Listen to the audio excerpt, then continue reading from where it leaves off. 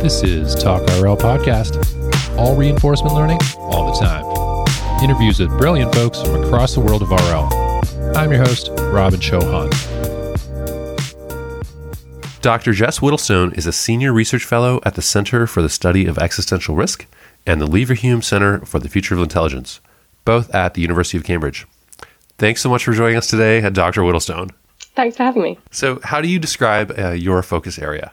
So the basic focus of my research is, I guess I'm trying to think really clearly about the possible long-term impacts of advances in AI and how the various choices we make today about how we develop and govern this technology may shape that. So I come from a pretty interdisciplinary background, a mix of maths and philosophy and cognitive science and some policy experience. So really a lot of what I'm trying to do is bring together different perspectives on thinking about progress in AI and its impacts and different kinds of methodologies to try and think more clearly about what might happen in future and what that means that we should do today. So what I do doesn't really fit neatly in an academic field or have a great term. It's sort of at the intersection of various things people might call AI policy, AI ethics, AI governance, but also with a greater emphasis on this kind of more descriptive side of trying to think about how is AI actually impacting society? How might it do so in future? And then using that to inform, I guess, what I would call the more prescriptive work of thinking about what kinds of policies do we need to design and how should we be governing this technology to ensure that it benefits society. I'm also co-leading a research group called AI Futures and Responsibility, which sits between these two centers that I work on, which focuses on this broad question of what we can do today to shape the long-term impacts of AI from a number of different angles. So we bring together, we've got, a computer scientist, an anthropologist, someone with background in policy, someone with background in international law, and try and bring together all those different perspectives to think about AI governance today from this sort of longer-term perspective. So I admit I've been dying to have you on the show to hear about this first paper for what seems like a really long time, like even ages before it was even published. And I was going to ask our earlier guest, Dr. Kai Arulkumaran, to speak about it. He was a co-author, but he said I should really come to you. So thanks to Kai for the great suggestion. And here we are. And the paper is titled Societal Implications of Deep Reinforcement Learning. That's by yourself, Jess Whittlestone, Kai Arulkumaran, and Matthew Crosby. So did I get that right? And can you start us with a brief overview? Yeah, absolutely. And thanks to Kai for the recommendation. I wrote this paper with Kai and also my colleague Matthew Crosby. They're both computer scientists working on things related to reinforcement learning. I'm coming from a bit more of this broader sort of social science impacts policy perspective. And the background or real motivation for this paper was we were talking and thinking about the fact that as AI capabilities advance, they're going to have bigger impacts on society, and we need to be able to sort of think ahead about how to steer this. But the thing I've really been thinking about is how that doesn't need to involve total speculation. Like the technology that's impacting society today has been in research development for well over a decade, if you think about the sort of capabilities behind the computer vision, the NLP models, the deep fakes that are being talked about today. So we should expect that the technology that's going to have the biggest impact on society in the future will emerge from the kinds of areas that are currently receiving attention in research. And deep reinforcement learning seems like a good example of something that's receiving a lot of research attention and seeing a lot of progress, but not yet being at least widely applied in society. So it feels like it's kind of in this sweet spot where we understand the technology well enough to potentially think through its possible impacts without having to kind of engage in wild speculation. But there's still a lot of room to think carefully about how we want to use this in society and how to mitigate any harms that might arise. So what we try to do in this paper is discuss what it might look like for RL systems to be applied more widely in society. And initially did this by thinking through a few domains where it seems plausible we'll see more application of deep RL in coming years. So we thought particularly about online recommender systems, things like managing critical infrastructure and applications in robotics, and then spent some time sort of thinking through the issues that might arise in these domains, as well as trying to consider, how might the kinds of ethics and policy challenges that are currently being discussed be sort of pushed or strained or changed by RL systems? So I can talk through a few of the ethics and society issues that we discuss in the paper, and then if you want to go into more detail on any of them, then we can do. One sort of obvious thing that we first started thinking about is, a lot of what RL allows compared to supervised learning systems is that it promises these much more autonomous systems sort of operating in the real world with much less human intervention, which is exciting, but also, raises issues for these notions of the importance of human oversight over systems in order to ensure that they're safe and reliable. Currently, the kind of main way that notion of oversight is operationalized in policy and in ethics discussions is this idea of having a human in the loop, which is less likely to be feasible with a lot of RL systems, especially if you've got kind of, for example, like deep reinforcement learning systems being used in some form of research management, like monitoring and adjusting the energy usage in a building, which seems quite plausible as an application. If you've got a system that's making hundreds of small decisions in a short time period, it's not really clear what human oversight of that looks like. And this is maybe particularly likely to be challenging and a concern if we've got RL systems that are doing continual learning, or even multi-agent systems. It's then much less clear like what the model of oversight looks like for those systems. And I guess this is related to a second concern we brought up, which is just that deep RL systems are going to raise new and bigger challenges for ensuring safety and reliability of AI systems, partly because they learn via trial and error. If we're going to start deploying these systems in the real world, we really need to make sure that we sort of have really solid approaches to safe exploration. Again, continual learning is likely to pose a challenge. We can't just do this thing that we can do with supervised learning systems, which is kind of assure their safety or reliability before deployment against some standard. Obviously, if you've got a system that's going to continue learning from real world data, you're going to need some form of continual monitoring to be assured that it's safe. And in addition, if Deep RL is going to enable us just to deploy more autonomous systems in more high-stakes domains. There's a bunch of talk about sort of Deep RL applied to smart cities, to sort of critical infrastructure and things like energy, transportation, and agriculture. This simply kind of raises the stakes of safety challenges. If something goes wrong, it's a much bigger deal than perhaps a lot of the systems being deployed today. And then we kind of go on to discuss a bunch of other issues. One around sort of the fact that the flexibility of reward functions, which is kind of what makes reinforcement learning systems so powerful, that also introduces a lot of greater potential for unintended consequences. So Stuart Russell in his relatively recent book talks about this concern he has about social media content selection algorithms, which are, designed to maximize the likelihood a user clicks on an item, may have this side effect of making users' preferences more predictable, which has shifted them towards more extreme content, which perhaps is contributing to online polarization. This is the kind of thing we might be concerned about where, a company is optimizing for a specific objective. Actually, those systems that are optimizing for that objective become quite powerful in society, have in this example, play quite a large role in influencing what content people read and how they choose it, and has this broader unintended consequence, which could end up being harmful. So I think as we start deploying these more autonomous, more optimizing systems with these kind of more flexible reward functions than you might have with supervised learning, we need to be thinking a lot more about these things. And then maybe real briefly, I'll just skim over the few other things we discussed. And again, if you want to ask questions, we can. So we talk also about the potential for Deep RL to increase the incentives that exist for ongoing data collection across society. We talk about security concerns. So one thing there is that compared with other ML approaches, it can be harder to distinguish adversarial attacks from benign actions in Deep RL because of the exploration, the training data distribution is constantly changing. And then we also talk about this kind of big topic of automation, and just kind of broadly discuss the fact that advances in Deep RL could really shift the susceptibility of different jobs to automation. And this hasn't really been thoroughly considered at all in any of the analyses of what kinds of jobs might get automated. And then what we do later in the paper is we sort of discuss all these kinds of issues that might need to be considered. And then we come back to the question of what are the things that are currently limiting us from applying Deep RL systems more in society? What are the research barriers?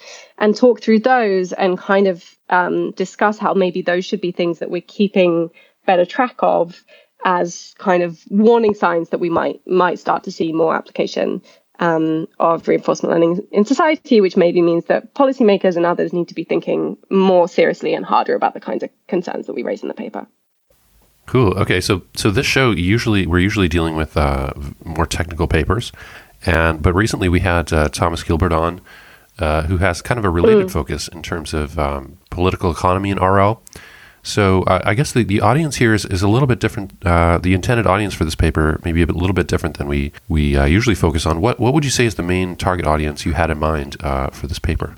Yeah, so I guess I would say we have two audiences in mind. Perhaps like just slightly sort of the primary audience, I suppose, is more the sort of researchers who do the kind of work that I do on the more ethics and governance side. Part of what I wanted to do with this paper was actually bring a greater understanding of some of the kind of more technical elements of progress in AI and a more nuanced understanding of the different types of AI systems and the different capabilities that they have to that discussion. So rather than just talking about the impact of AI broadly, which can feel like very crude and broad brush, actually start to say, well, you know, a lot of the systems that we're concerned about today are supervised learning, but we're seeing progress in this different form of machine learning, which maybe raises some different challenges and opportunities. And really, to that audience of people who are mostly thinking about how to govern these systems and thinking about what issues they raise, contribute a bit more of a sort of nuanced discussion and bring to mind for those people, like maybe this is something you should be paying attention to, progress in this area.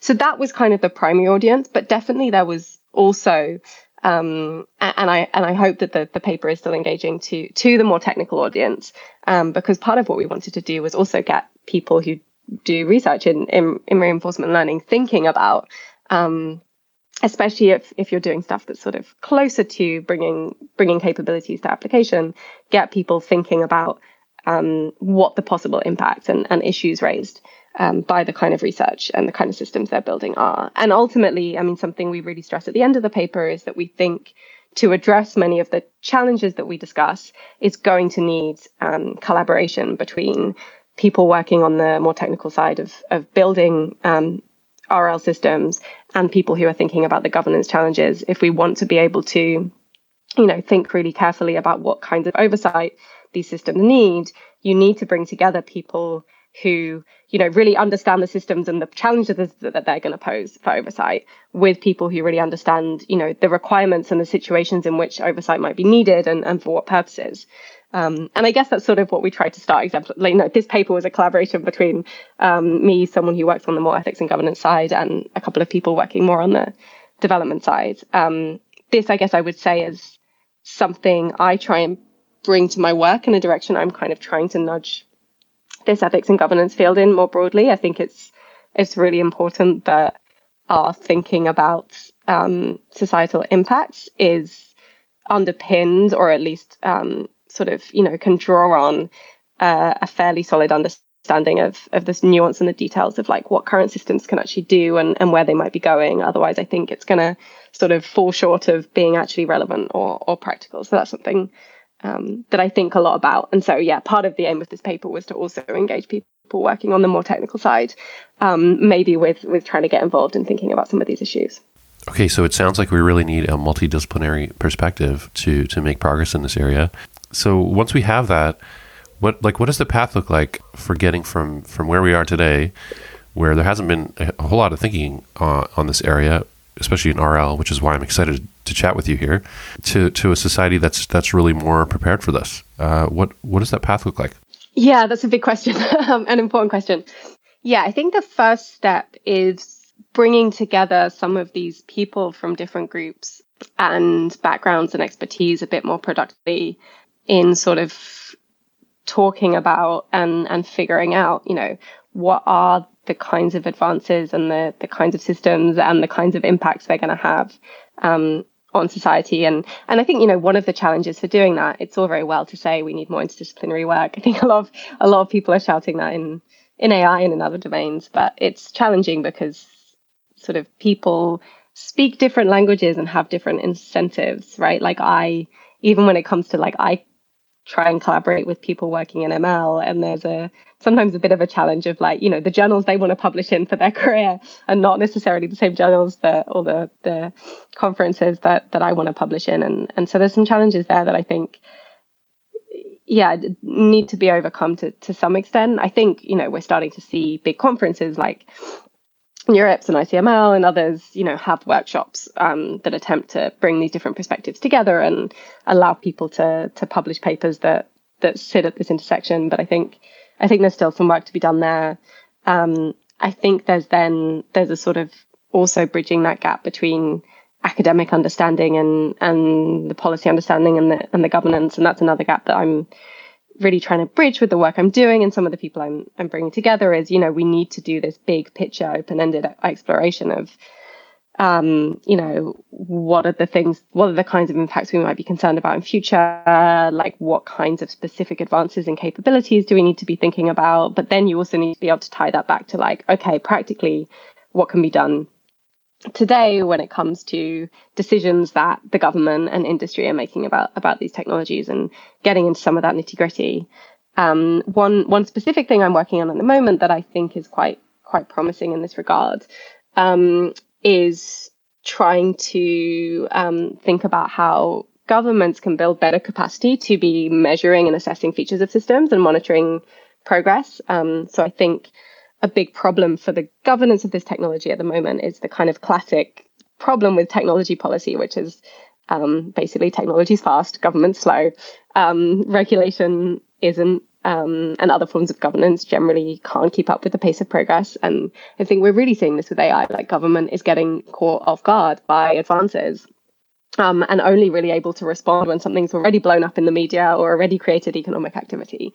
And that I think is going to be a real problem as systems get more advanced, as they get more widely deployed across society. Potentially, we might see bigger harms and bigger mistakes, and we can't just have government responding to mistakes as they happen. So what I'm quite excited about is this idea that, going back to something I said earlier, in order to be a bit ahead of the curve and prepare, you don't have to speculate about the future. You just need to know what's going on today better, especially in the sort of, and what's being applied in society, what capabilities are looking close to deployment. And so actually I'm working on this with Jack Clark, who used to be the policy director at OpenAI, and has been involved in a lot of AI measurement and assessment initiatives, and has just launched a new project, a new company called Anthropic AI. We're working on kind of developing this proposal around how can governments build greater capacity to essentially be kind of getting that reliable information about when potentially impactful capabilities are going to be deployed, getting better information about where systems might not be as robust and safe as they should be, in order to sort of be better prepared to, it's not that they should necessarily be taking action before anything's happened, but like reacting to more sensitive information, not necessarily reacting to like this huge thing's got blown up in the media, but reacting to sort of the finer details of what's going on in the world. So that's something I'm excited about. But that's definitely not the whole solution to being more prepared, but it feels like quite an important step to me. Do you think that there could or should be regulation on RL? And maybe related, any thoughts on the recently proposed EU AI regulations? Yeah, various thoughts on this. It's a big topic. I'll start with the EU regulation and then say what I think specifically about RL. I do think I'm generally broadly pretty positive about the EU regulation. I think that actually, over the last few years, I've come to be sort of like more convinced that we do need some kind of AI regulation. I guess I think of regulation as being, regulation is sort of your bluntest tool. You can either ban things or you can put restrictions on their use or make them have to conform to certain standards. And so I think of regulation as being the thing we use when we like reasonably well understand what the harms are or what the risks are of something. So, I like the approach that the EU has taken in general, in that they say, okay, there are some AI systems, some applications of AI that seem like they cause or are likely to cause unacceptable levels of harm.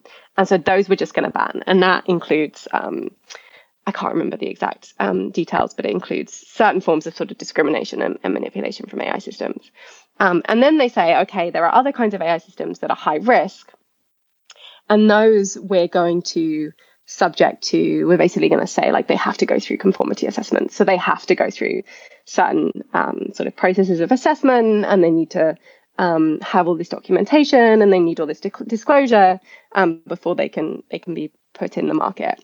And then there's below that, there's I think another couple of levels of risk. And I think broadly that makes a lot of sense to me as an approach. I think breaking systems down according to sort of like their level of risk or the kinds of impacts they might have is much more sensible than trying to regulate AI as a whole technology or trying to regulate specific applications of AI just by sort of sector or something.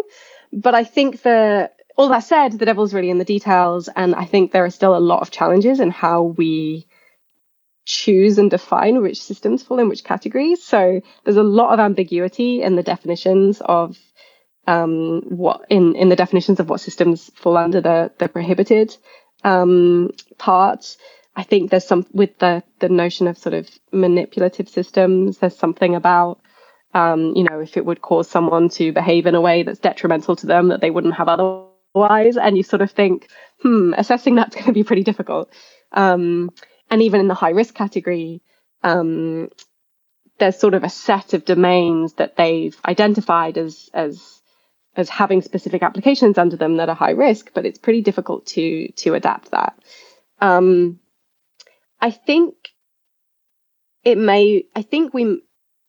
So one of the things that I do think is really important for this regulation is that it's able to adapt as capabilities advance. I think one of the big concerns with something as sort of, I suppose, kind of regimented and hardlined as regulation is that it's hard to change, and so it can become ossified, which either means it's kind of irrelevant because it doesn't really deal with the challenges of the systems that we have in future, or that it might even kind of it kind of focuses attention on the things that aren't really what matters. We focus attention on sort of making sure there's all this documentation for these specific types of systems, but actually something falls through the loopholes. So I think one thing that's going to be interesting and challenging to think about, and actually I'm working on with some of my group, is thinking about this, like, okay, what are the features that this regulation needs to have in order to be able to adapt over time? And how does that apply to the EU regulation? It does have various things in place that allow it to, things to be added, things to be changed, but there are some limits on that. I think a really interesting test case here in terms of sort of probing the limits of its ability to adapt is to think about something like, does this deal with reinforcement learning systems? I think at the moment it doesn't really draw those distinctions. Certainly there are specific examples of reinforcement learning systems that might end up being sort of shooed in under some of the categories that are currently seen as high risk. I think, in my view, there certainly will and could easily be examples of reinforcement learning systems that get deployed in the world that should certainly be subject to this kind of conformity assessment, a high standard of testing for safety and reliability and robustness. If you're deploying quite autonomous systems in high stakes domains, like some of the sort of critical infrastructure domains I talked about earlier, especially if they're doing some form of continual learning, I think it's very sensible that they should need to be subject to at least some form of conformity assessment. There's a whole other question of like who determines and how does it get set up, what those conformity assessments look like. But I think that's very sensible. I don't think we should be thinking about regulating RL as a category or as a whole. I think that doesn't make sense. It's an underlying capability, it's a mathematical like framework. But I certainly think there are types of systems that are based on RL that have certain features and certain domains that we'll probably want to think about regulating. And I guess, thinking that through, what are the conditions in which RL systems should be regulated is, I think, a challenge that we're going to need to deal with. So do you think that RL specifically is likely to contribute to a more concentration of power and increased inequality? Do you think that's a major risk here? Yeah, it's a really interesting question. And I haven't really thought about this with RL specifically. So I'm going to be thinking a little bit on the fly here. I do worry in general about the way we're going with AI contributing to increasing quality and concentration of power. So a big project I've been working on recently with my research assistant, Sam Clark, who's amazing, is trying to sort of like more comprehensively map out different pathways by which AI might pose sort of large risks to society. So yeah, slight background on this is that I guess we came to this because it feels like the discussion about AI kind of posing risk to society or having very extreme impacts still feels fairly immature. I think there's Nick Bostrom's superintelligence, which is sort of like the main scenario that a lot of people would associate when they hear sort of like AI risk, AI extreme risk, is this concern about developing AI systems that are as intelligent or more intelligent than humans, and then that going badly wrong. I think that's like a scenario we should be concerned about. I'm not dismissing that, but it's one very specific scenario, and also the specific scenario he sketches sort of relies on a lot of assumptions about what AI progress is going to look like, that it's likely to be this sort of fast, centralized thing, that we're going to have this sort of one system. So part of what we've been trying to do is broaden and nuance that conversation and discussion, and pulling together lots of different literature and perspectives. And we're working towards something like a research agenda to try and sort of map out, okay, what are some different things that we might be concerned about, perhaps even in scenarios where we don't reach anything like superintelligence, but, AI capabilities sort of advance along the trajectory that they're currently on, and get used more widely in society. And all of that's just background to say that one of the scenarios I think that's come out of that there is a lot of thinking on, but it's not quite unified enough, is this idea of AI really leading to power concentration and increased inequality. One of the big questions I think I have in my mind about that at the moment is, how bad does that get? Could this get locked in for really long periods of time? But I think when you've got a bunch of trends sort of pushing in that direction. You've got the fact that, AI is perhaps leading to more winner takes all, like monopolistic dynamics in tech. You have this kind of feedback loop where the companies that have the most data and the most computing power can design better products and services, which allow them to like amass more data and computing power. And that kind of feeds back on itself. You have the fact that, various ML techniques are now being used by tech companies, social media companies, to improve their advertising, to improve their brand, to influence what people think in such a way that makes them more powerful. At the same time, you also have, like, on a sort of global scale, you have the fact that these capabilities are being used much more in the sort of developed than the developing world, to boost their economies. And then you have the fact that potentially you've got kind of potential sort of job losses due to automation, leading to greater inequality in society, which could kind of intersect with those broader trends. So none of this answers your question about RL. I think insofar that RL is just going to enable like more powerful optimizing systems that can optimize more effectively for sort of any given objective, any given sort of any given objective that you can specify. I do think it's likely to worsen this trend without other thoughts, right? Because it's likely to improve the ability of social media companies to like really optimize for their revenue, and that's going to sort of drive increasing concentration of power there. And potentially, as I said, sort of combined with impacts on jobs, it could do that. But, I guess the caveat here is this is something we're working on that I feel like there's still kind of a lot of gaps in that story, about what exactly happens and what exactly something like RL is going to contribute. But right now, that's the thing I'm concerned about for sure. Mm-hmm. I mean, I guess from my point of view, if you wanted to replace a worker with an AI system, it pretty much has to be framed as an RL problem so that you can optimize for the worker's actions towards the goal of profit for the business. And so it seems like the most natural framing for that. And so I guess I worry about this like economic singularity. I'm not so worried about a intelligence singularity, but the economic singularity seems like a much more likely, very high probability scenario, which is just a little less sexy to talk about than AGI. But it seems like it could be here a lot sooner. And like you say, it may have some kind of lock-in properties that are hard to escape from. So I really hope that policy people are thinking clearly about that type of risk as well, and it's not just one in a giant list of potential risks. Because it seems to me it's going to be a challenge for us to avoid that. I guess futures in which AI is highly decentralized and knowledge of its use is very decentralized, and maybe labor itself is able to use these tools to not be replaced, but just improve its productivity. Maybe there's a way through there. But I really look forward to guidance from people like you on how to avoid this economic singularity that does concern me.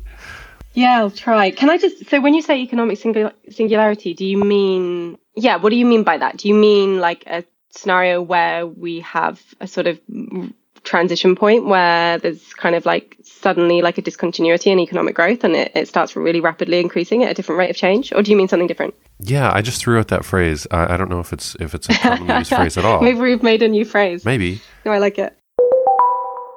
So I looked it up after the show. This phrase shows up in a couple places. Callum Chase, in his 2015 book, Surviving AI, The Promise and Peril of Artificial Intelligence, he defines economic singularity as the moment when AI renders most of us unemployed and indeed unemployable because our jobs have been automated. And then William D. Nordhaus, in his 2015 National Bureau of Economic Research working paper titled, Are We Approaching an Economic Singularity? Information Technology and the Future of Economic Growth, defines it as some boundary or singularity after which economic growth will accelerate sharply as an ever-accelerating pace of improvements cascades through the economy. And now let's return to the episode with Jess Whittlestone. Yeah, I was thinking in terms of concentration of power and capital not needing labor really anymore. Yeah, this is something I've thought about a bit, and I've heard some other people talking about. There's a few different elements to this. Yeah, one is this just sort of notion of AI leading to more what we might call like kind of transformative and discontinuous change. There's this possibility of just increasing the rate of economic growth, increasing the rate of change of economic growth in a way that kind of produces a discontinuity. And I mean, that's one way of describing what would happen, right? Which is very much on the like economic metric side. But I think probably what that looks like is being able to automate like a very large proportion of like economically valuable work. And whether or not that also looks like concentration of power, or whether there's some way of doing that. There's some like scenario in which that occurs, in which it's more decentralized, and therefore I don't know. But that certainly seems like a scenario in which like the world as we know it is like very different, and I am not confident it would be good. So yeah, definitely more thought needs to go into what that would look like. So do you have future work in mind in the direction of this paper? Yeah, so I have various bits of future work in mind that sort of are in the direction of this paper, but not an actual extension. I mean, one thing when we finished the paper I did have in mind was maybe trying to do some kind of similar analyses and explorations for other areas of machine learning that are seeing kind of substantial progress today. DeepRL was the one that really stood out. But maybe, doing this for, what if we see substantial progress in certain kinds of transfer learning or in certain kinds of unsupervised learning, or, fill in. I haven't sort of done it would be nice to do the kind of, the high level thinking about, okay, what are really other areas that might have, what are other areas of progress in ML that actually we should be thinking about because they might really impact society? I ended up sort of taking a step back from trying to answer that question, and more recently sort of stepping back further and looking at this bigger picture question of what are the sort of scenarios we should be most concerned about, as we were starting to get into there, from this perspective of sort of longer term impacts of AI and looking beyond the AGI superintelligence scenario. And part of the reason I did that was I felt like I wanted to have a clearer picture in mind of like, the sort of longer term pathways and the longer term forms of societal impact that we might be most concerned about, in order to sort of then trace back to what are the developments that are likely to matter most. So I sort of see, I've kind of got this project ongoing where there's this kind of iterative process between trying to pull together different perspectives and research to map out some of these longer term pathways. So, what might a power concentration scenario look like? What might it look like? Or could, developments in AI and ML end up sort of undermining humanity's sort of competence and ability to deal with challenges in certain ways? Obviously, it could also potentially go in the more positive direction, but I tend to focus more on the risks, which we can talk about at some point. Anyway, sort of tracing out these longer term trajectories, kind of to like orient myself and get this clear picture of sort of what really matters here. But then I think there's some interesting work to be done in sort of tracing back from that, but also looking up from the future and saying like, well, if these are the scenarios we're concerned about, what are the kinds of developments that perhaps matter most? And, I think the reason we chose DeepRL was because this really does feel like, as you said, it's sort of like, it's hard to imagine more autonomous, generally capable systems in society that aren't based on DeepRL in some sense, because it's just such a sort of basic framework for having systems that are more like agents, right? That interact with the world.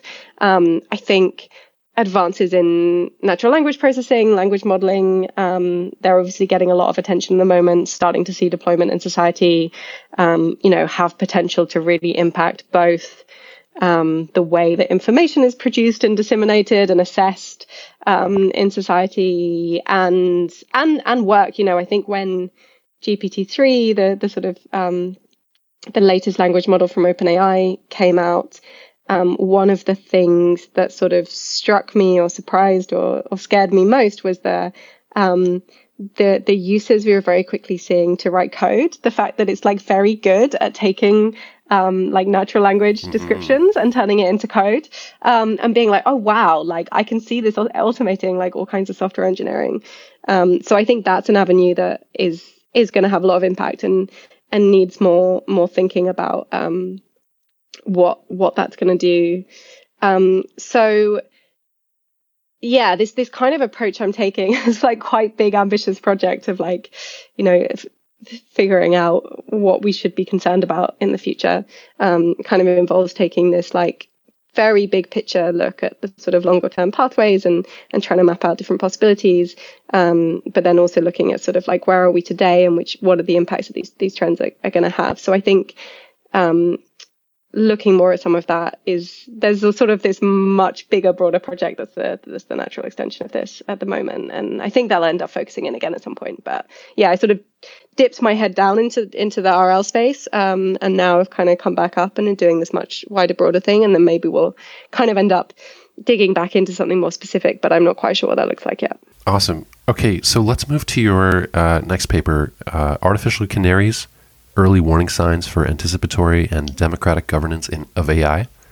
That was Carla Zoe Kramer and yourself. So what's the gist of this paper? Yeah, so this paper emerged from, so Zoe Kramer, she was doing sort of a year's research project at the Center for the Study of Existential Risk, where I work, and she did this really great project where she was interviewing various researchers across ML, cognitive science, philosophy, to try and better understand like what people saw the current limitations of deep learning being, particularly with respect to achieving something like human level intelligence. She has a more precise definition, but she was asking people, what are the things that you think AI systems today can't do?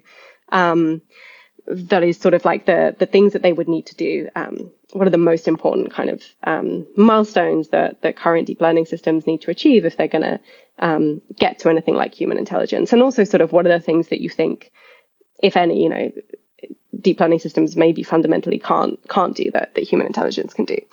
And from this project, she came up with a really interesting and sort of in-depth list of kind of collated a lot of these milestones and these capabilities, so from with a really wide range. So from like, causal learning to certain forms of interpretability to concept formation and yeah, lots of different things. And she was really interested in trying to think about, how do we distill what we have from these experts here to kind of get a better understanding, especially if we think about the relationship between the different milestones that people have come up with. Could some of these milestones serve as kind of early warning signs of progress towards something like human level intelligence? So if these are the things that the experts are saying, like, we're never going to get human level intelligence without, well, we should, if we see progress, like substantial progress on these things, then we should really kind of, I don't know, start paying attention.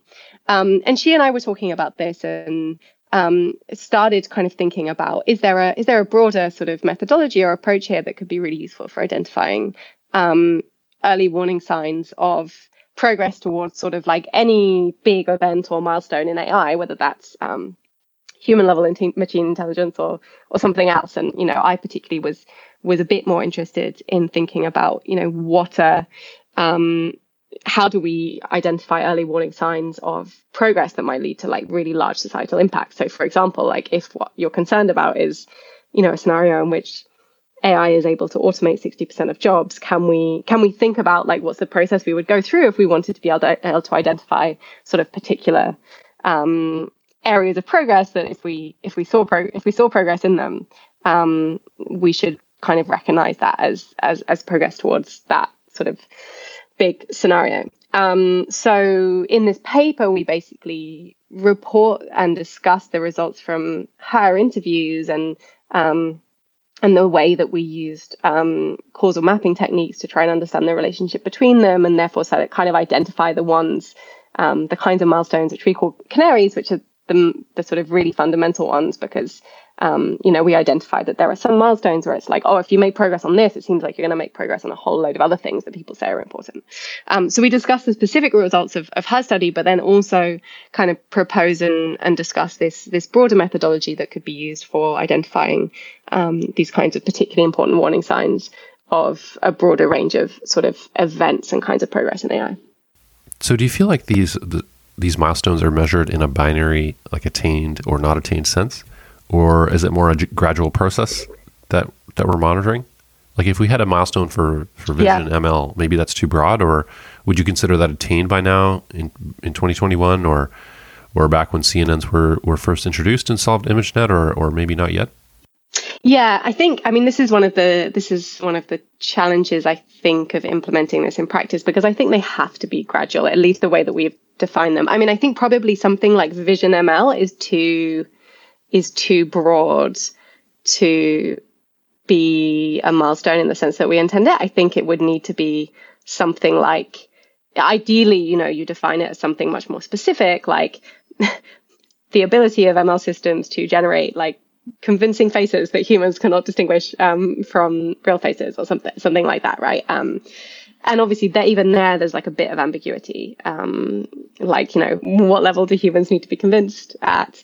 But at least something like that is more specific. As we have it in the paper with the specific milestones that Zoe generated from her interviews, they are broader than that, although I think not quite as maybe not quite as specific as Vision ML, although some of them probably are. I don't have it up in front of me, but there are some that are pretty broad, like causal reasoning.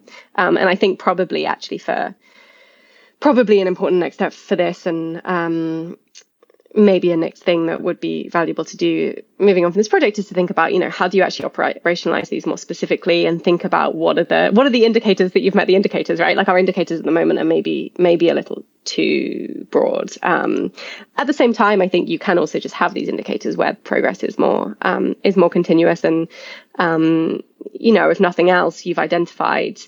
So I should explain. I think I didn't really explain very well at the beginning of the paper, but part of the methodology we outline is that you use expert elicitation to generate sort of a list of these are the milestones that are likely to be really important, and then we use this technique called a form of causal mapping and the idea is that you bring in kind of a wide range of experts to do this, but the idea is to identify relationships between the milestones. So to say like, oh, well, some form of like concept formation is important for underpinning causal mapping. I don't actually quite know if that's true, but something in that space. And then you have this map where you've got all the sort of relationships and the canaries, as we call them, the like particularly important warning signs are the nodes that have more outgoing arrows than others. So the ones that underpin a lot of others. So going back to the point about whether they're binary or continuous, I think it's still useful to be able to say like, oh, well, it looks like concept formation in some sense is a really important node. Now, there might not be any binary fact of whether it's been passed or not, but at least then you've identified like, okay, if what we care about is identifying warning signs of progress towards human level intelligence, then we need to be paying a lot more attention to research in concept formation or whatever. But yeah, it's a good question, and I think it's a detail of our methodology that certainly could do with a little bit of refining. Cool. Yeah, definitely not a critique. Just a comment that this kind of stuff can be a bit fuzzy, and it gets interesting to think about the gradations. So I was curious to what extent you feel that experts can really map out future milestones. So I was thinking back to maybe how people before DQN and the Atari work might have conceived of these milestones, of how RL or AI might play out, or say before CNNs and ImageNet, and which is kind of modern deep learning. Like, could the experts back then have done a good job of listing meaningful milestones in the near term, which got us to this point in terms of RL? Or maybe do we understand the problems just so much better now, and in terms of what intelligent systems need to do, and so maybe we are at a point where even experts do have the ability to map out meaningfully. What do you think about that? Yeah, that's a really good question, and I think I'm generally skeptical of any claim that's sort of like, oh, we couldn't do this thing in the future, but things in the past, but things are different now, and so we will be able to do it now.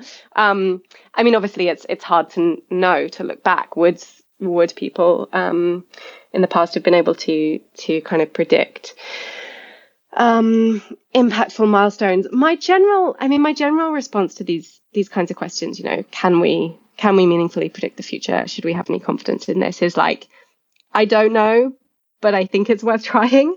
And it's better to try and think explicitly about what kinds of milestones might be important than it is to sort of I guess there's this more general point, and a more general point about a lot of what I'm doing, which, I've said is about trying to think about the future. And I'm trying to think about the future, like long-term societal impacts of this very broad technology, which I think to many people sounds just like a totally intractable goal, and you can never get any precision on it, and you're never going to get it right. And I guess what I say to that, or the way I see it, is that I'm actually not trying to predict because I don't think we can predict, this is going to be the impact on society of this very broad technology in 10, 20, 50 years time. I do think it is worth thinking systematically and rigorously about what could happen in the future, thinking through a range of possibilities, because we're kind of making assumptions about the future all the time when we make decisions, right? And coming back to the milestones example, where, researchers and others in the community are kind of making assumptions all the time about what will or won't be possible in future when they decide what to focus their attention on, when we decide what to be concerned about. And so we're making all these assumptions implicitly. And so I think it's much better that we make them explicit, by mapping out these different pathways. We don't think that we've predicted what's going to happen, but we're at least unearthing some of the interesting questions that need to be asked and some of the things that we might need to prepare for. And I think with the milestones example, part of the value of doing it is also that, so I think part of Zoe's motivation with the deep learning limitations work was there seems to be a lot of disagreement among different sort of parts of the research community interested in AI progress about whether and when anything like human level intelligence is going to be possible. so part of the purpose there was, well, if I can dig into in a bit more detail what people think the limitations are, then maybe that will help to kind of give a better understanding of why people disagree and what kinds of evidence should make us update in one direction or the other. You know, if loads of people think that some specific form of causal learning is like the thing that is going to make the difference, well, then, you know, if we see that progress, then we should change our minds. So I guess all this is to say, I'm not entirely confident that we can predict with any level of uncertainty like what the important advances are going to be in future, but I do think trying to do so at least can like unearth helpful questions, sometimes at least kind of force us to think more explicitly about what things would change our mind. And sometimes, you know, the other thing is that, you know, if you map out and think about like what are the different things that could happen, what are the different advances that perhaps we can be concerned about, I do think it helps you to make better decisions in the present. So like it's worth us spending some energy paying attention to progress in different areas of AI that we think might have big impacts on society. At least I think that's true, going back to the point about getting governments to monitor AI progress. Like, let's not choose those areas at random. Let's at least try and do some systematic work thinking about which avenues of progress might underpin loads more progress that might lead to some big societal impact. We might not be right, but it's better than not trying to do it at all. Similarly, you know, we're going to govern this technology in some way. We're going to have regulations. Governments are going to do things. Let's do it informed by a wide range of possible things that might happen in future and things we might be concerned about, and sort of try and identify like robustly good policies that, you know, won't fall apart unless our very specific assumptions hold true. So that's, I guess, quite a big picture answer to your question, where the literal answer is like, I'm not sure. I don't know. I don't know if they would have been able to predict it. But maybe some of it would have gotten something useful. Yeah, I'm playing devil's advocate a little bit. It doesn't mean I don't have a ton of respect for your work, and I think it's really important. Yeah. No, they're good questions. So do you think that we would generally know when we've achieved a milestone, like at the time? Or do you think that some of these are only clear in retrospect? Yeah, that's also a good question. I think it depends on how precisely you specify the milestone, which kind of goes back to some of your earlier questions. I think we can specify them precisely, and this kind of points towards specifying them more precisely. We can specify them precisely enough that we could know that we'd achieved it, right? If you specify it in terms of a very specific benchmark being achieved, then obviously we can know. The vaguer it is and the more that it relies on, I don't know, sort of like human intuitions about what's impressive or something, then maybe it's harder to know until later. Did you have any examples in mind of the kinds of things that, like, I don't know, progress we've seen in the past at the time we wouldn't have recognized as like a big deal, but that we did later on? I don't have a great example of that, to be honest. But I think, no, that's fine. I just wondered. Yeah, I think that maybe the technical community might be excited about some advancement, and then it takes a while for the impact of that to be felt or recognized more broadly. For example, what might seem like a nice little paper in, say, curriculum learning. And I'm thinking of a paper in specific here, might be like, oh, that's a nice little achievement in that one area, but it might actually have a huge effect downstream, and that might actually take a long time for us to realize the impact of that. I was thinking of the paired paper, and then we've had the authors on the show. It was just one of many posters, but the potential impacts of some are just so much more than others, and I think it might be hard to see it at the time. Yeah, I'd love to like try and look at some case studies like this or something, because I mean, in part, I would say that like part of what I'm trying to do with my research is think about, you know, how do we identify that sooner, right? Like, how do you pick that curriculum learning paper out of the posters at a conference? I guess part of your question is like, is it possible? But, you know, part of the purpose of this idea of having governments or researchers looking at social impacts, like monitoring, paying more attention to progress, thinking more systematically about and paying more attention to progress in machine learning, is so that we kind of have this ability to at least try and think through what might the societal impacts of some of these things be sooner. I think it's really hard, but I think it's possible to do better than we currently are. But yeah, it would be really interesting to look at some of the papers or, specific sort of techniques that have ended up having quite a big impact. And looking back and saying, like, could we have known this at the time? What were the stages this went through? Like, what happened? Actually, a project I've been thinking about is trying to sort of do more in-depth analysis also of, which I think is kind of similar to this, of, I guess, what I call like this sort of research to deployment pipeline. So take some capability, look at the first transformer model all the way through to like application in Google search. Like, what were all the steps in between like the very first transformer paper and it being applied in Google search? And can we learn anything from sort of following that path about the path that other papers or capabilities might follow? And do you think about timescales on these milestones? Do you think that it's feasible to talk about when some of these things might happen, or is time not so much a focus and it's more about the structure of the graph? How do you think about time? Yeah, how do I think about time? We were very much focused on the structure and kind of deliberately chose not to include time in this paper just because, why? I guess partly just sort of like for the simplicity and really what we were trying to do was think about understanding the causal structure and sort of the order of milestones as opposed to any specific time. I'm quite skeptical of like being able to put timescales on these things. I, in general, sort of more towards thinking about sort of the order of progression of capabilities and the order in which things come, as opposed to time. I think I might be irrationally skeptical of trying to put times on things, but I feel like sometimes trying to put specific times on things can kind of get a bit distracting and arbitrary, and it's not the thing that matters so much as like sort of the order of things. That totally makes sense. So do you have any opinions on what are the really important milestones or canaries around circa 2021? Like, are we going through some of these milestones pretty quickly right now, or are you kind of focused on more long-term?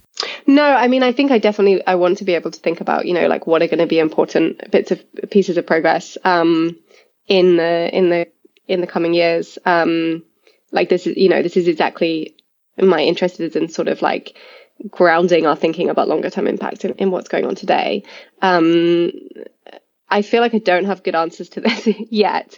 I mean, one sort of... It's a really hard question. The DeepRL paper, yeah. I mean, and because the DeepRL paper is very present in my mind, I do think something about seeing more real-world applications of RL systems, perhaps particularly in safety-critical domains. I mean, that's not a very clear one. Obviously, we are seeing some applications. Maybe there's some way of like operationalizing that more clearly, but I think there's some milestone we might overcome in terms of being able to deploy reinforcement learning systems more easily in the real world, that I think could be quite important for sort of all of the reasons I discussed before, in terms of like this then is opening up the possibility of sort of more autonomous systems that are kind of more agent-like and perhaps have more general capabilities. So I guess that's one kind of milestone on like the, I should think about how to specify that a bit more precisely, or like what's the measure we would have of that, right? Like if I'm saying governments need to be measuring progress, what's the measure that they should be concerned about there?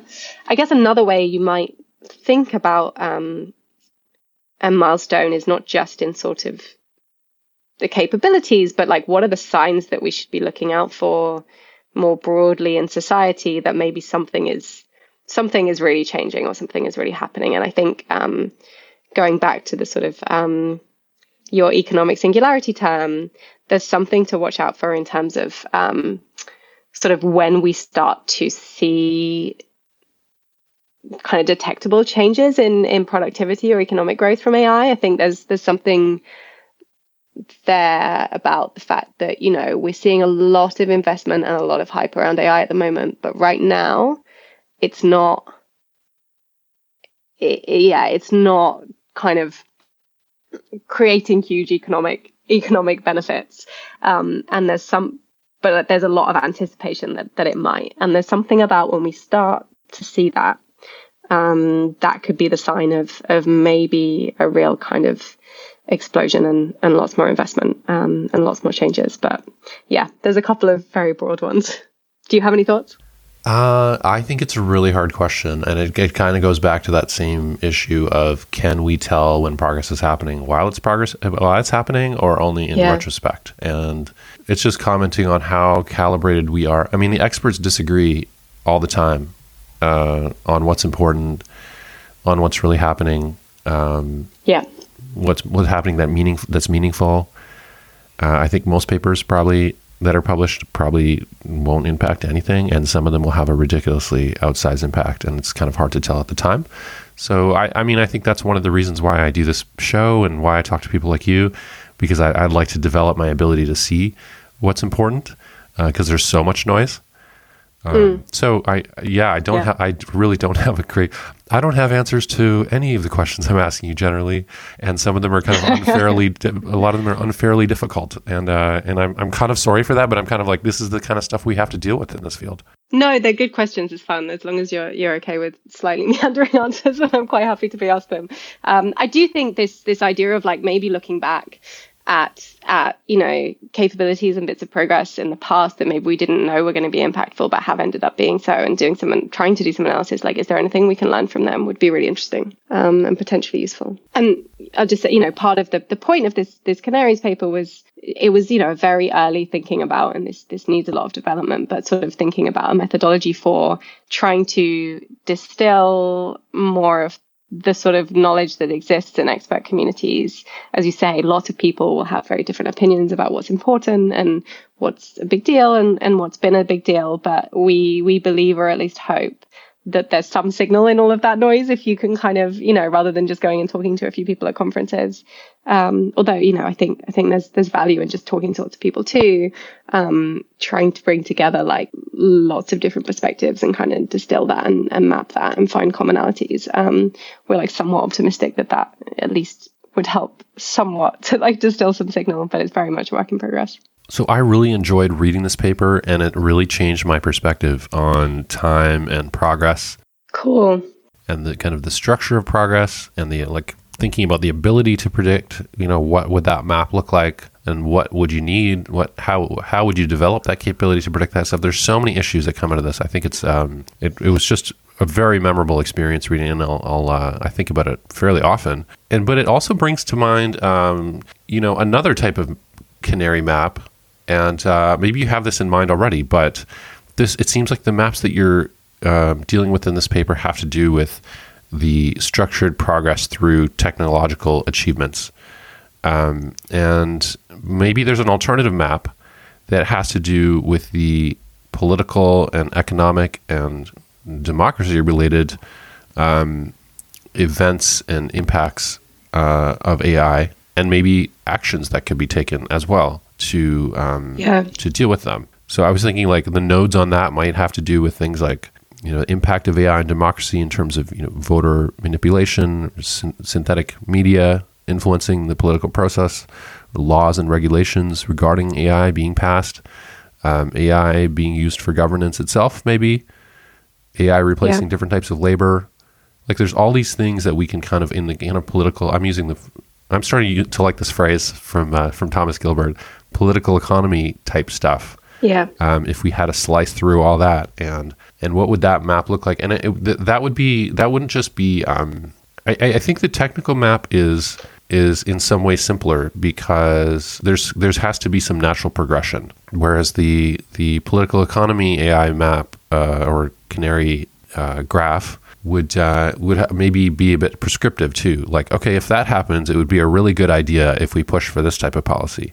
And when that thing over there happens, then we're really going to need some kind of, we're going to have to strengthen our democracy in this other way. Otherwise, that other thing down the line is going to cause a real problem for democracy itself. Or so I mean, I think this is, the more I think about it, I think it's a much more ambitious. It's like almost, it seems impossible to me to really map all that stuff out, but it also seems like maybe something that really needs to be done. I wonder if is that kind of the angle you're taking with your work, sort of implicitly? Yeah, actually, as you were saying that, I was thinking, in a way, what you're describing is quite close to this bigger project I was describing, where we're sort of trying to map out these different sort of pathways by which AI ends up having these more extreme impacts. Like, a large part of what we're trying to do there is kind of look at a lot of the current and possible trends that are getting discussed in terms of like AI's impact on politics and on the media and on science. And on inequality, and we've really been trying to like just collect together like a lot of the discussion on that, and then I mean, I've literally been kind of drawing graphs of like, okay, well, this thing could feed into this thing, and this could end up getting you here, and part of the point of that is to try and identify. And actually, I realized when I was doing this process a few months ago, I was like, oh, I'm doing the canaries thing. I didn't even intend to, but it was like kind of drawing out these maps. So I do feel like, and that kind of goes back to what I was saying before, of like part of the point of this being not that it's going to perfectly predict anything, but that it at least makes a bit more explicit, like the various different possible things that could happen and the ways that they might intersect with each other. And, if AI leads to the automation of lots of jobs, how might that affect politics? Might we see sort of like more dissatisfaction and uprising and protests? And what does that mean for the way that people in powerful positions who perhaps have the ability to manipulate information and things act? And obviously this is all like super, super speculative, but like at least by mapping out these arrows, you can then kind of start to ask really interesting and important questions about the relationships between these things and identify like, well, maybe this is the sort of thing that could actually have a really big impact. I guess like ultimately what I'd like to be able to do is figure out sort of how to connect this like political economy, societal impact map with the technical map a bit more easily. And I think this is one of the challenges, is kind of when you do one, they're kind of two very different ways of looking at the same thing. I think with the broader political social impact map, one thing I can kind of see us doing is, drawing out this map of these things that could happen. And then you kind of can start to think about like, well, how might different advances in capabilities feed into these things, right? Like, what kinds of advances in AI do we need for it to start being applied to scientific research in such a way that we're able to like automate certain kinds of scientific discovery that might, change the nature of scientific work, or might make it more likely we discover dangerous technologies or something like that. And then if you think about, okay, what kinds of AI systems do we need to be able to do this? And then how far are we from this today? What kinds of progress would we need to see? That then really helps you to start to map out like, okay, I then am fairly optimistic if you are kind of bringing enough people, enough rigor to this, that maybe you are then able to start identifying the kinds of progress that are likely to be important, or at least that's a better way to try and identify that than just sort of people from their perhaps narrower perspective in their field saying, well, this seems important. And I think one thing I've been thinking about a lot is like, what level of kind of understanding the technical details do people like me who think about kind of societal impacts need? And I think, earlier I said, I think they need to be engaging with more than it seems, but I think you don't need to be, and perhaps it's better not to be like a really narrow specialist in a specific area of ML, because then you maybe miss the big picture. And so part of what I'm trying to sort of figure out in my own like learning and development and understanding is like, how to have that kind of bird's eye view of, well, this is broadly the areas that we're kind of seeing progress in. This is what AI systems can do. These are their limitations. These are the different avenues we might see things going. so that it's then possible to sort of draw those connections between the big societal trends and the kinds of progress in research. So, it's a big project. It's a big undertaking. Well, I'm glad you're doing it, and maybe the existence of yourself and people doing the work like you're doing is an important canary as well on these graphs. I hope so. Maybe a positive one or something. I don't know. Yeah. So I guess just related to this discussion, I was thinking about the relationship between these canaries and maybe threat models. Like when we go to look at the security of a computer system, we'll make a threat model talking about what the different threats are and how they can be mitigated. It seems like some of your canary graphs could be a great first step in terms of a threat model for the political economy and democracy itself. There's actually so many ways that our political economy and democracy itself can be attacked by AI. And if we look to game theory, we should see that the stakes are really high, and there's many actors that would be motivated to attack different aspects of politics, the economy, and democracy. And with AI, the capabilities change a lot, and power can be amplified a lot. And so how could we possibly mitigate those? I mean, it's yet another angle, but it seems like one that I hope people get around to considering and taking seriously, because I think the institutions and everything that the way that we run our world, in many ways hasn't changed that much over hundreds of years, and we have a lot of catching up to do really fast to keep our systems working well with capabilities like this floating around. Yeah.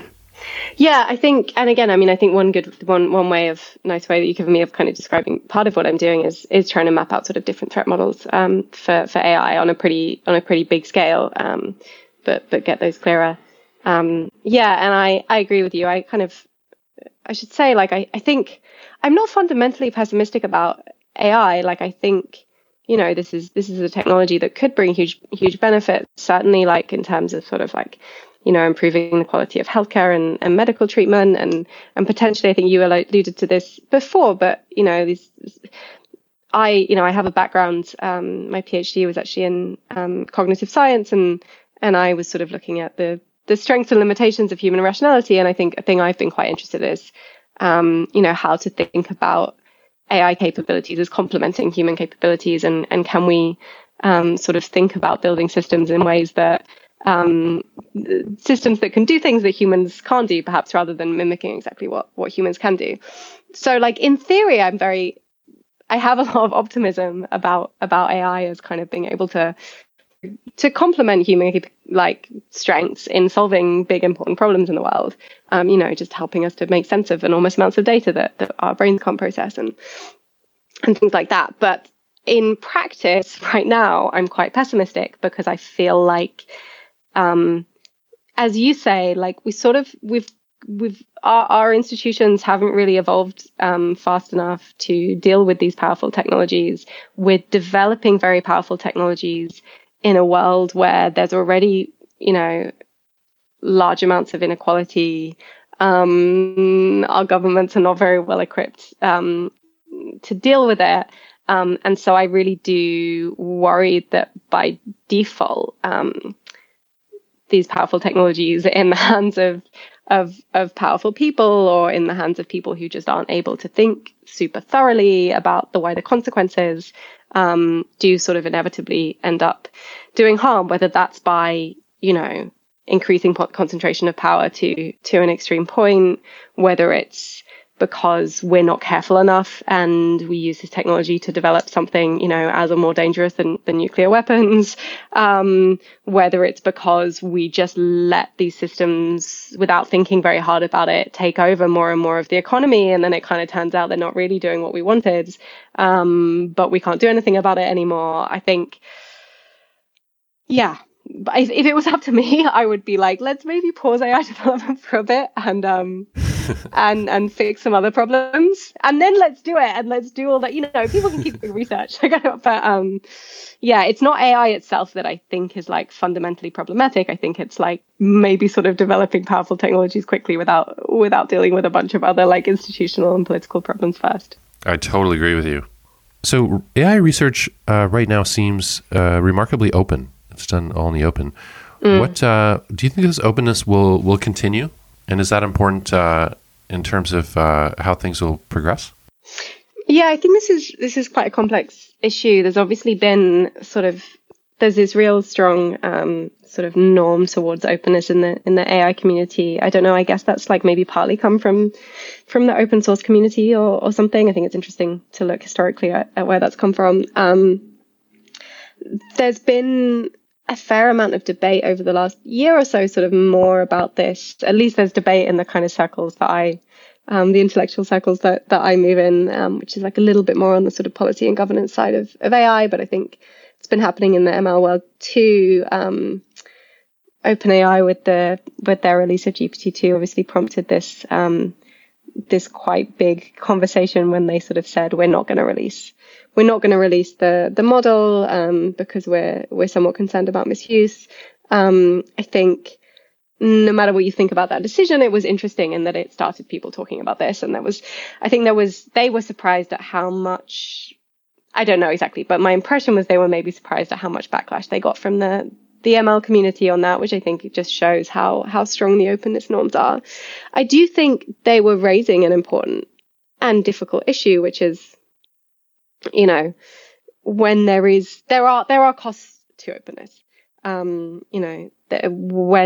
capabilities have the potential to be misused, or even if not sort of maliciously misused, if they might be used thoughtlessly in ways that could cause harm, there is some responsibility, I think, on the research community to think about, and we draw analogies with sort of areas of life sciences research, like gain of function research, right? Like there's a point at which you say, no, we don't think it's appropriate to publish openly the details of how to manufacture a lethal pandemic, although I think it still happens. I think people still publish like a blueprint of a smallpox virus. I think that's happened.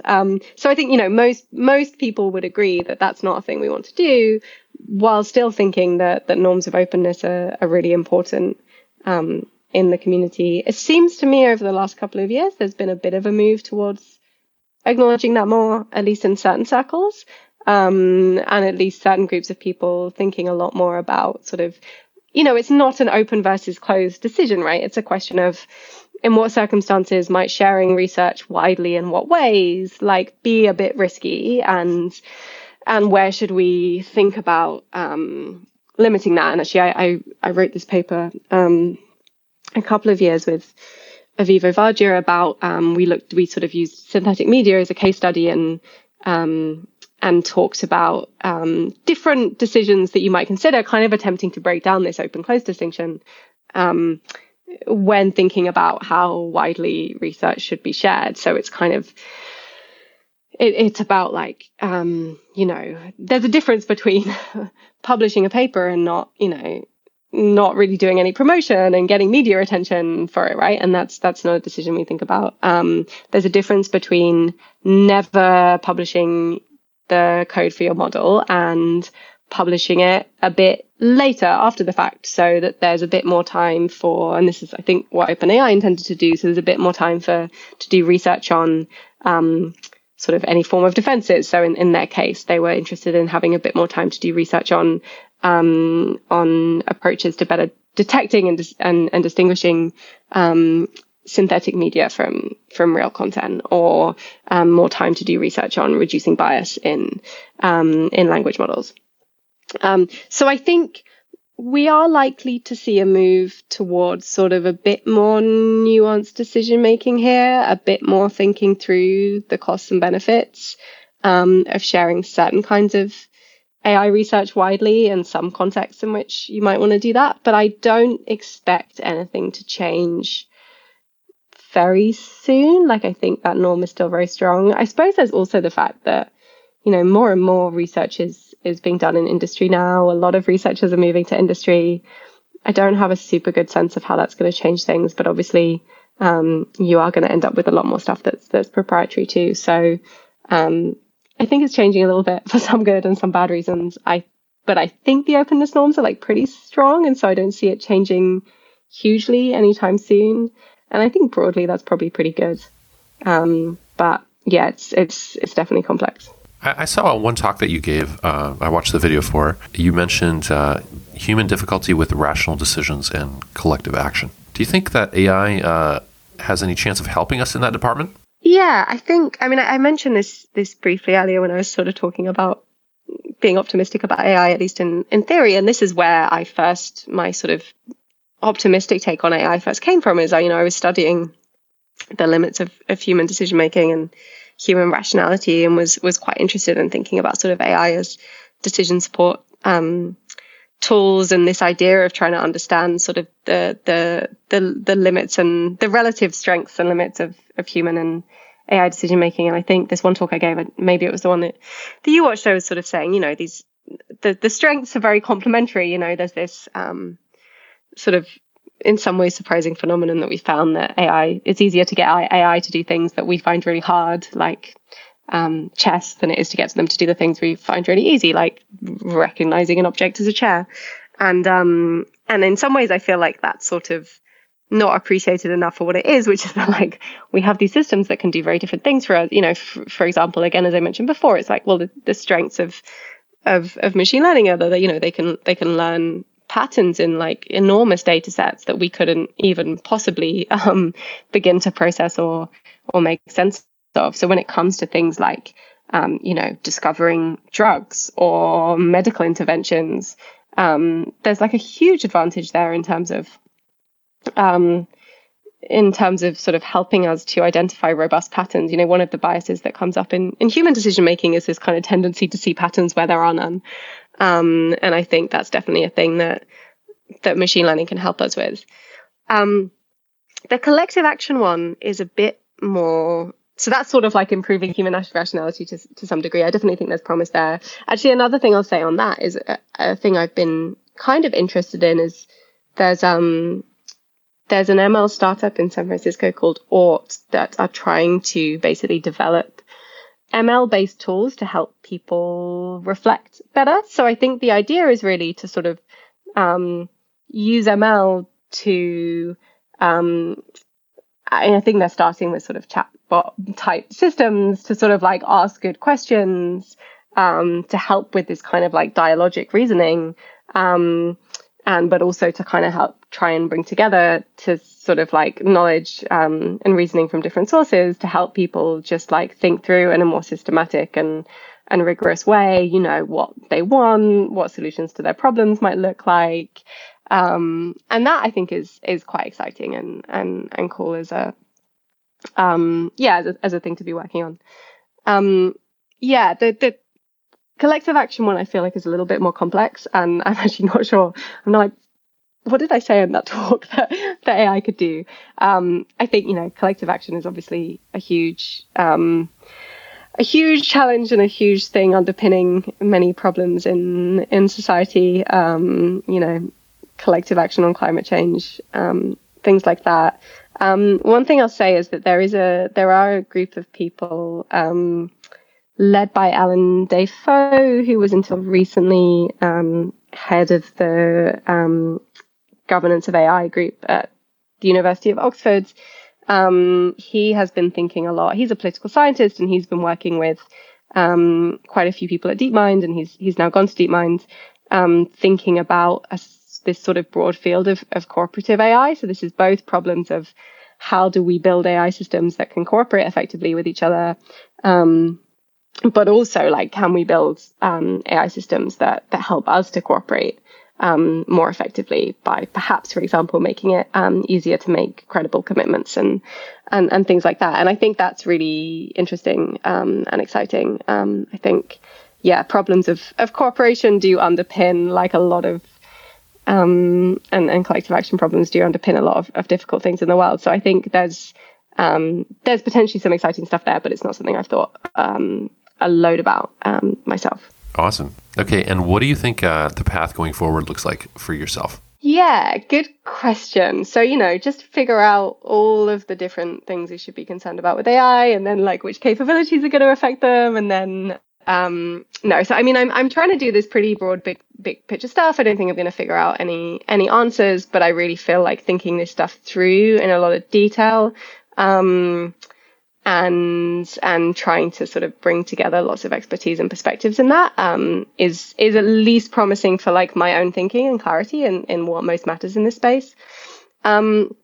So I'm definitely just going to spend more time doing that. I'm the sort of person who's, I don't know for sure if I'm going to stay in sort of a traditional academic path or whether I think we're at this particular opportune moment in terms of governments particularly are really starting to think about governing our AI and regulation and what they do. And there's some quite exciting stuff going on in the UK and the EU and in the US too, I'm sure, but I'm just less up to speed with that. And so I could definitely see myself going in a bit more of the direction of kind of trying to get into the weeds of influencing that and shaping that, given this kind of this sort of bigger picture understanding I'm developing of what's going to matter most longer term. And I think even if I stay on the sort of academic path, or if I were to go more into policy, I still see myself very much as like bringing this kind of connecting big picture thinking to the more kind of concrete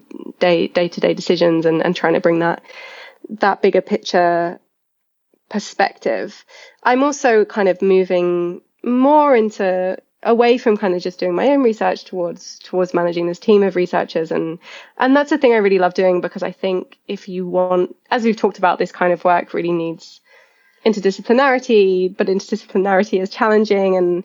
And I think, one of the things that requires is maybe sort of like a bit more explicit management and having a team that has kind of a bit more of a shared strategy and goals and can kind of speak the same language. So I'm quite excited about sort of developing this team that we have who come from a range of backgrounds. And I don't know, I'm not a researcher who likes sitting on my own in a room, although that is what most of the last year has been.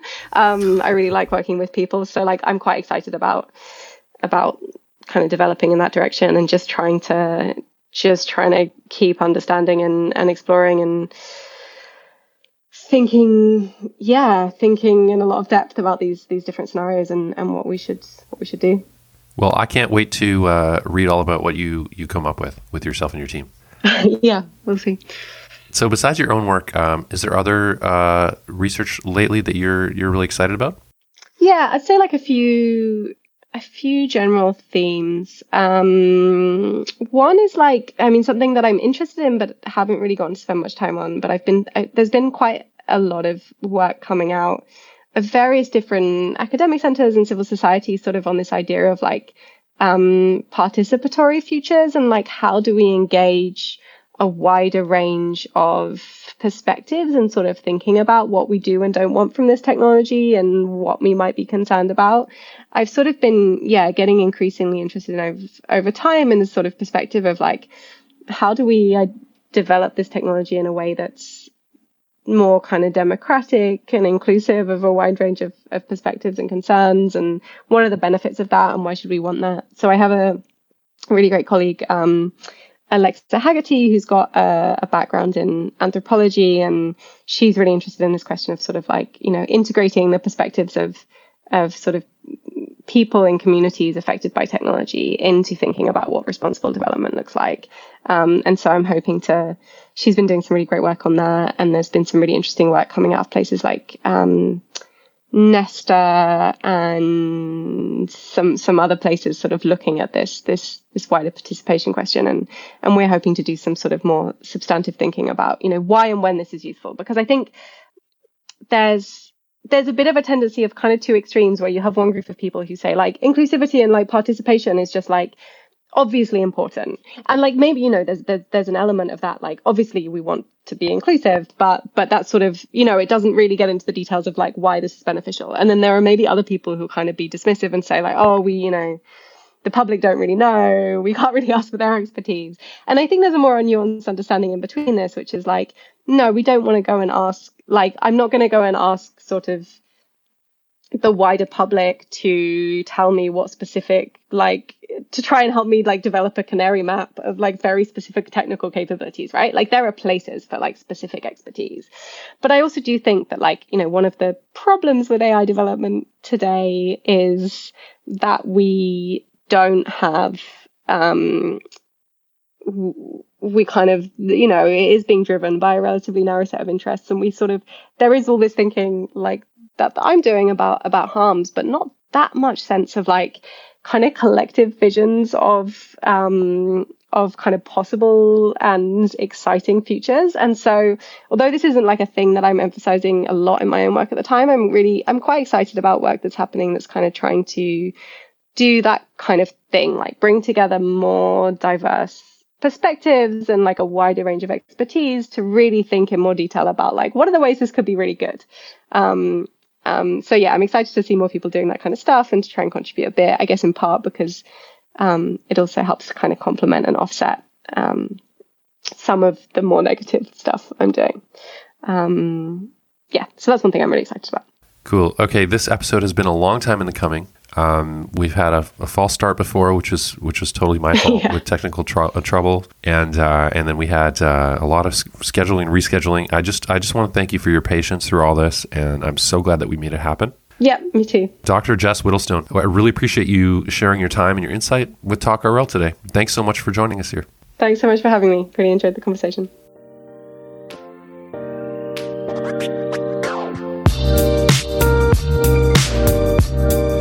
Notes and links for this episode are at talkrl.com. If you like this show, I need your support. You can help in a few ways. 1, subscribe on your favorite podcast platform. Subscriptions make a big difference. 2, follow us on Twitter at talkrlpodcast. We love retweets. 3, give us a 5-star rating on Apple Podcasts. If you don't think we deserve 5 stars, let us know on Twitter what we could do better.